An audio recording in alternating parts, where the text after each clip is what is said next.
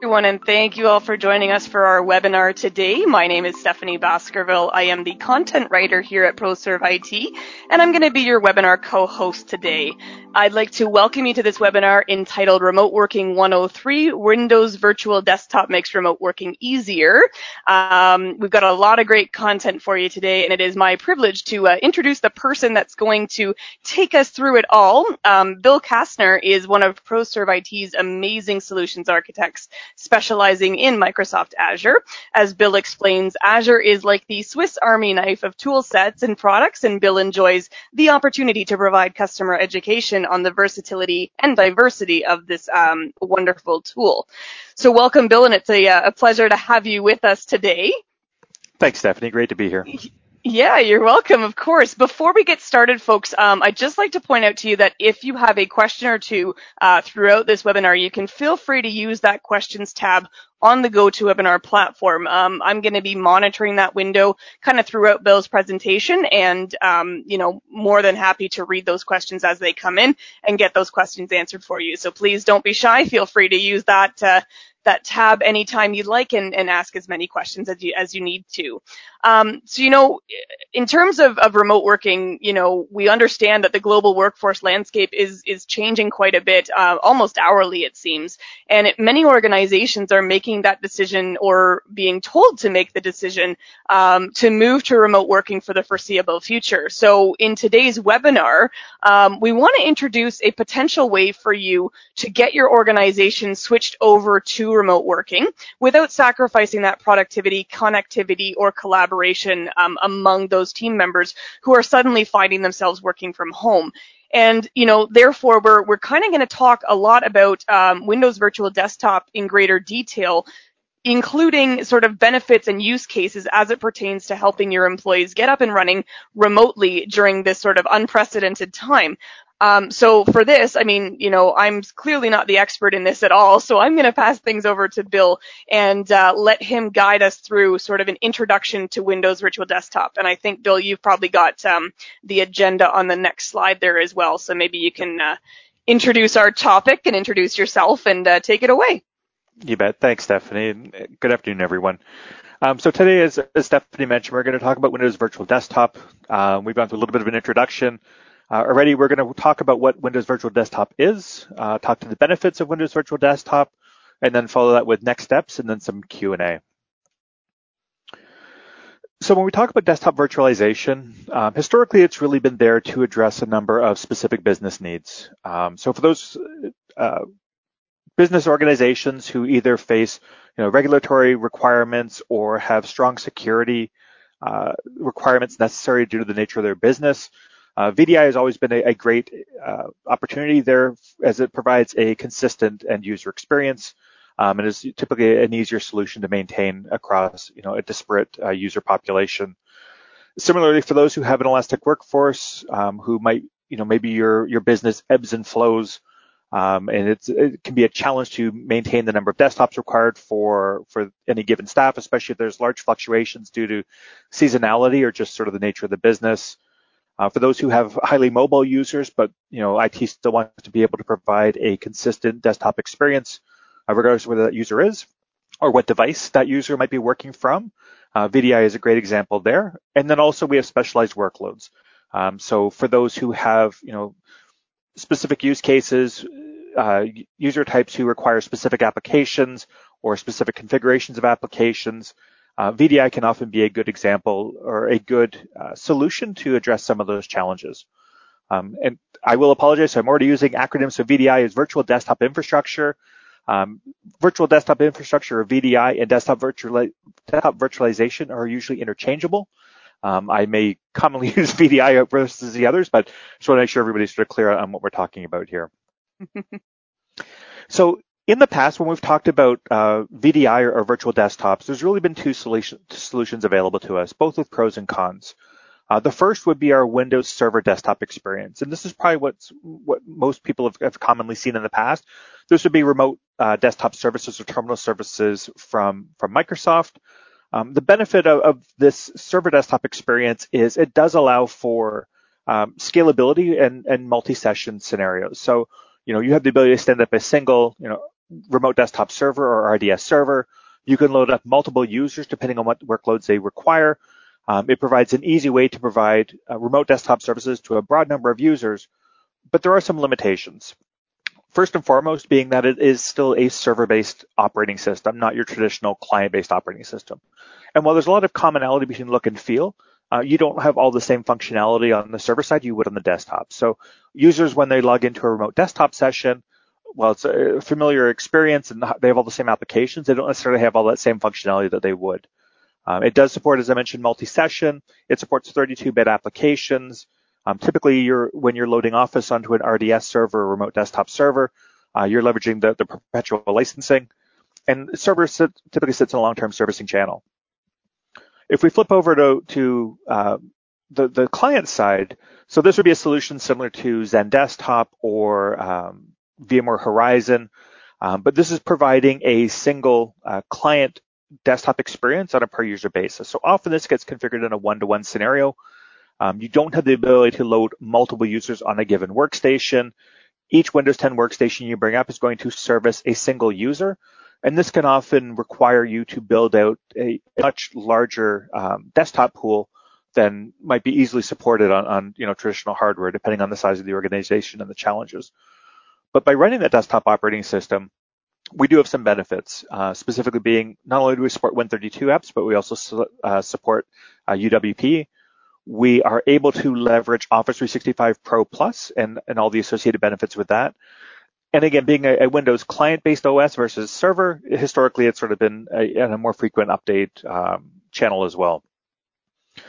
So one of the things that Windows Virtual Desktop or WVD has introduced is sort of a hybrid or best of both worlds, and that's Windows 10 Enterprise multi-session scenarios. So basically you have the same scalability that you would have with remote desktop services with that server-based OS, but you're adding all of the benefit of the client elements of the Windows 10 experience as well. So we're able to provide everybody with a full-blown Windows 10 desktop, which gives them that modern Windows user experience. We're able to support multiple Windows 10 sessions on a given Windows 10 VM. We are able to take advantage of both Win32 and UWP-based apps. We're able to take advantage of Office Pro Plus, and again, that accelerated semi-annual channel as well. Also, because it's a client operating system, we're able to take advantage of all the Windows 10 enterprise security features, which is a huge benefit as well. So when we talk about Windows Virtual Desktop or WVD benefits, like I said, there's a couple key ones to point out. So one, as mentioned, with WVD, we do have the ability to support either single or multi-session Windows 10 experiences optimized for Office 365 Pro Plus.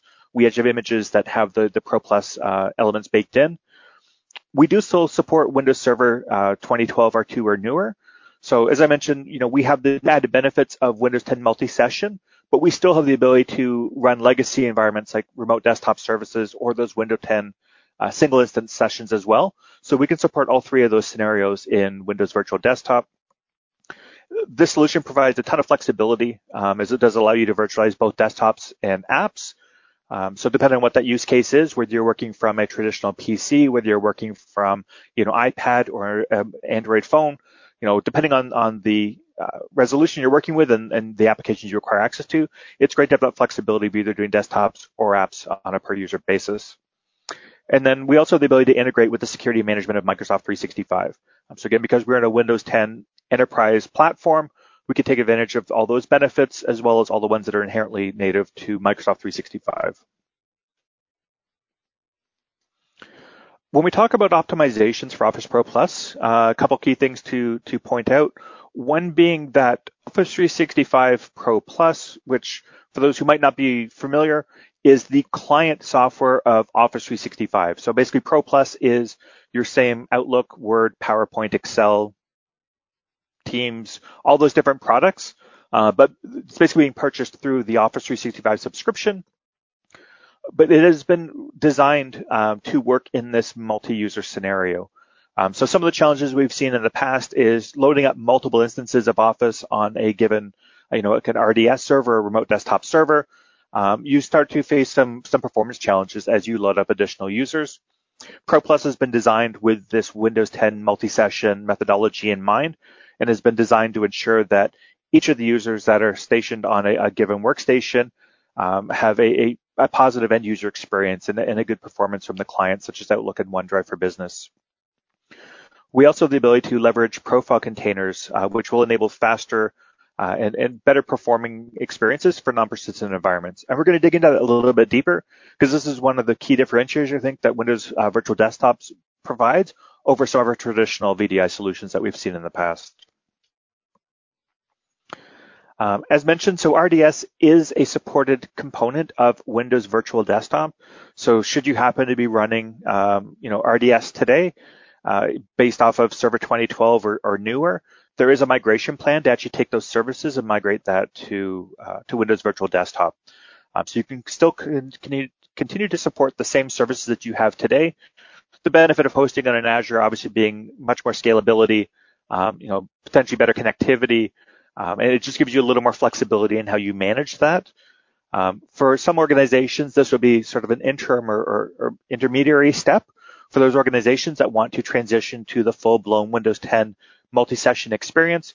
But if you've already made investments in remote desktop services and want to just start to at least get into the Windows Virtual Desktop space, there is that migration path available to you.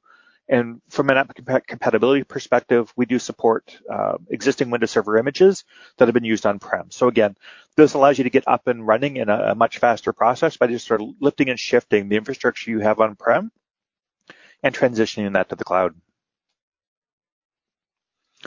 Because this is Azure-based, we have the ability to deploy and scale very quickly. So Azure, as many of you are likely aware, is offered across 140 countries and 54 regions. So you're able to provide local services should you have staff who work in remote locations or other countries. Because Windows Virtual Desktop is built on top of Azure, you're able to leverage the Azure Management Portal to support this. So again, one of the nice things from an Azure perspective is, any of the services or new technologies get introduced into Azure, they're just added as additional blades inside the Azure Management Portal, which provides that unified management structure, which helps, again, ease adoption. We also have built-in security and compliance, both from the Windows desktop perspective and all the associated benefits around Azure as well.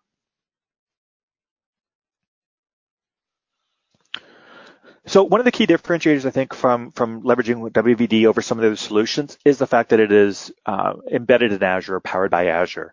Azure obviously has a number of associated benefits with it. First being that, from a productivity standpoint, Azure, one of the great things that Azure brings to the table is the fact that, with Microsoft managing all that core underlying infrastructure, you're typically managing things at the user level or the data level itself. All those underlying components are typically managed by Microsoft, which makes it really easy to spin up new infrastructure, to introduce new solutions into your existing environment in a quick and easy fashion with reduced administration. So you're able to get productive far faster in an Azure scenario than you would necessarily on-prem, where you need to build net new servers from the ground up, either hardware or virtual, and manage all the components to get to an end solution. Versus Azure, a lot of that work has been done for you. It's a matter of pointing and clicking and adding that new service to your Azure tenant, and then you can quickly adopt that new technology. From a hybrid perspective, so Azure does support hybrid scenarios, so you're able to extend your on-prem data center to the cloud. So there's no requirement to shift your entire infrastructure to Azure to take advantage of a lot of these benefits, including Windows Virtual Desktop. You can continue to run, the bulk of your legacy infrastructure on-prem and just leverage Azure where it makes sense in that hybrid scenario. There's a ton of intelligence behind Azure, and Microsoft has done a really good job of providing guidance and tips and recommendations on how to improve your overall Azure experience and help key costs and control as well. So there's a number of key elements inside of Azure where, through advisors and recommendations and such, they can really help streamline a lot of the deployment opportunities that you may see and help facilitate a lot of the challenges that customers typically face when trying to deploy new technologies. Lastly, Azure is a trusted platform. So Microsoft, invests billions of dollars in security They have a large workforce that's dedicated to security. Microsoft being such a public company, they are one of the most attacked organizations across the planet. They're able to derive a ton of insights as to the methods in which organizations get attacked or probed and such. They obviously leverage that to support their wide range of internal platforms, but they also take those learnings and distill them down to customers as well. And those who rely on Microsoft Cloud technology like Azure and Office 365 and EMS and such are able to take advantage of all these security benefits that the Microsoft has learned through their own experience and are able to share with the user community. This can really help ensure that customer environments can be often far more secure in Azure than they are on-prem, because you're able to take advantage of all of the learnings and all of the technologies that Microsoft makes available to help ensure that it's a trusted and secure platform. From a high-level architecture perspective, so as mentioned, because this is built on Azure, there's a couple key benefits associated with that. First and foremost is this is going to leverage your Azure Active Directory Identity Management Services. So for customers who are already using Office 365 today or any other cloud solution from Microsoft that's required you to deploy Azure AD Connect, so you're syncing your on-prem Active Directory users' accounts into the cloud, those identities that have been migrated or synchronized rather are what are actually used to leverage Windows Virtual Desktop. So many customers already having leveraged Office 365 from an end user identity perspective, all those accounts already exist and are immediately available to be used through Windows Virtual Desktop. Azure also provides a virtualization infrastructure as a managed services. So by this, we mean if you look sort of on the right-hand side of the page there, you can see, from a managed by Microsoft perspective, things like gateways and brokers, load balancing, management, web access consoles, all those pieces that you would typically need to consider as part of a deployment for a remote desktop solution or VDI style solution, all of that gets managed by Microsoft, which cuts down on the amount of effort to either stand up net new infrastructure or to continue to manage it on an ongoing basis. Similarly, if you look at the bottom of the screen on the right, you'll see Compute Origin Networking. Again, because this is an Azure-based solution, Microsoft is managing all those underlying elements for you as well. And really all you're responsible for managing then is the actual virtual desktop elements itself. So be it Windows 7, Windows 10, a remote app or other server-based operating system, the applications and the users. So the managed service element, again, takes out all of the underlying pieces that are sort of foundational to the environment, but not overly unique or interesting, but do typically require IT cycles to support and to manage on an ongoing basis. And all of that gets offloaded to Microsoft in this scenario. And it just allows IT to manage the core elements that are really important to the business, like the actual desktop experience and the user experience. As mentioned, so because this is Azure-based, as you deploy and manage VMs, it will sit within your traditional Azure subscription. You do have the ability to leverage existing tool sets like System Center Configuration Manager and Intune. So if you do customizations or tailoring that's required, whether you're using DCM like Desired Configuration Manager or some of the other elements of Config Manager, all of those are still available to you as you deploy VDI through Windows Virtual Desktop. And then lastly, you have the ability to connect to on-prem resources. So as I mentioned on the previous slide, there's no requirement to move your server infrastructure to Azure to be able to leverage or take advantage of Windows Virtual Desktop. You can, in that hybrid scenario where you have site-to-site connectivity between Azure and on-prem, you do have the ability to deploy Windows Virtual Desktop in the cloud and then point back to on-prem resources. Naturally, there are some caveats or considerations in that scenario. Depending on the application, you may not have that same level of performance you're looking for. For organizations that maybe are running a client server-based application, you typically want that client and server to be fairly close to each other. So in that scenario, if you were to deploy Windows Virtual Desktop in Azure, load the client software for that client server app, and tie back to an on-prem server application, depending on the nature of that application, it may or may not work, as expected or provide the level of performance that are required. So there absolutely are some scenarios where those application servers we're going to want to lift and shift or migrate into Azure just to provide that positive end user experience. But a number of other applications, we can continue to run on-prem and run in this hybrid scenario. The benefit being we can deploy Windows Virtual Desktop in a fairly quick fashion, tie back to all of your on-prem existing infrastructure, provide your remote users easy access to that infrastructure with relatively few moving parts that need to be adjusted in order to make the solution work.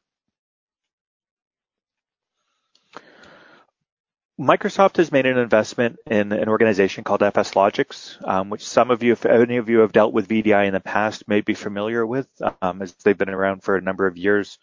But FSLogix and that acquisition really provides a number of key benefits to Windows Virtual Desktop, and really, I think, allow WVD to stand out from some of the other competition in this space. The specific one that comes to mind a lot is around Profile Container. So one of the challenges that we see with VDI in the past is end user experience, specifically around things like Office applications have often been a challenge. So traditional VDI, we've got two different types of desktops that we can present, persistent or non-persistent desktops. Persistent are basically dedicated virtual machines to a given user. So when a user logs into their VDI session, each and every time they log into the same persistent desktop that's essentially reserved for them, which means that all of their user data is immediately accessible. Outlook is running in cache mode, and their OST file or cache data is immediately accessible to them. But running persistent desktops can often be an expensive proposition. It often doesn't make sense to deploy individual desktops to users because you want to take advantage of, not every user is going to be logged in at all times every day. So it typically makes more sense to have a pool of desktops, and people can just sort of log into various desktops as they need without having them dedicated to one particular user. And that's called non-persistent. The challenge we faced with non-persistent desktops in the past is, as I mentioned, Outlook, in a perfect scenario, we typically want Outlook to be cached. So for those of you who are in Office 365, you're probably already aware of this. For those who might still be running an on-prem Exchange environment, sort of walk through this very quickly. So when your Exchange server is side by side with your Outlook client, doing a non-cached scenario with Outlook often works incredibly well. So basically in a non-cached scenario, every time you move from message to message and folder to folder, your Outlook client needs to go and talk to the Exchange server and grab the next piece of information. So as you click down to the next message, Outlook will reach out to the Exchange server, grab the next message contents, and display it to you. When working on your local area network, that works very well, and usually doesn't pose any challenges. For customers who move their organization or their email platform out to Office 365, having to go out to the internet every time you click message to message and folder to folder can often introduce delays.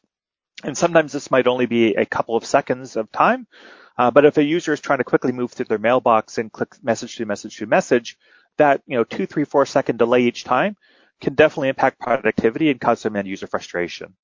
And so typically in an Office 365 scenario, we recommend that Outlook run in cached mode, which basically creates a local OST file that is a cache of your mailbox. And that allows users to work very quickly, regardless of where they are in relation to Office 365.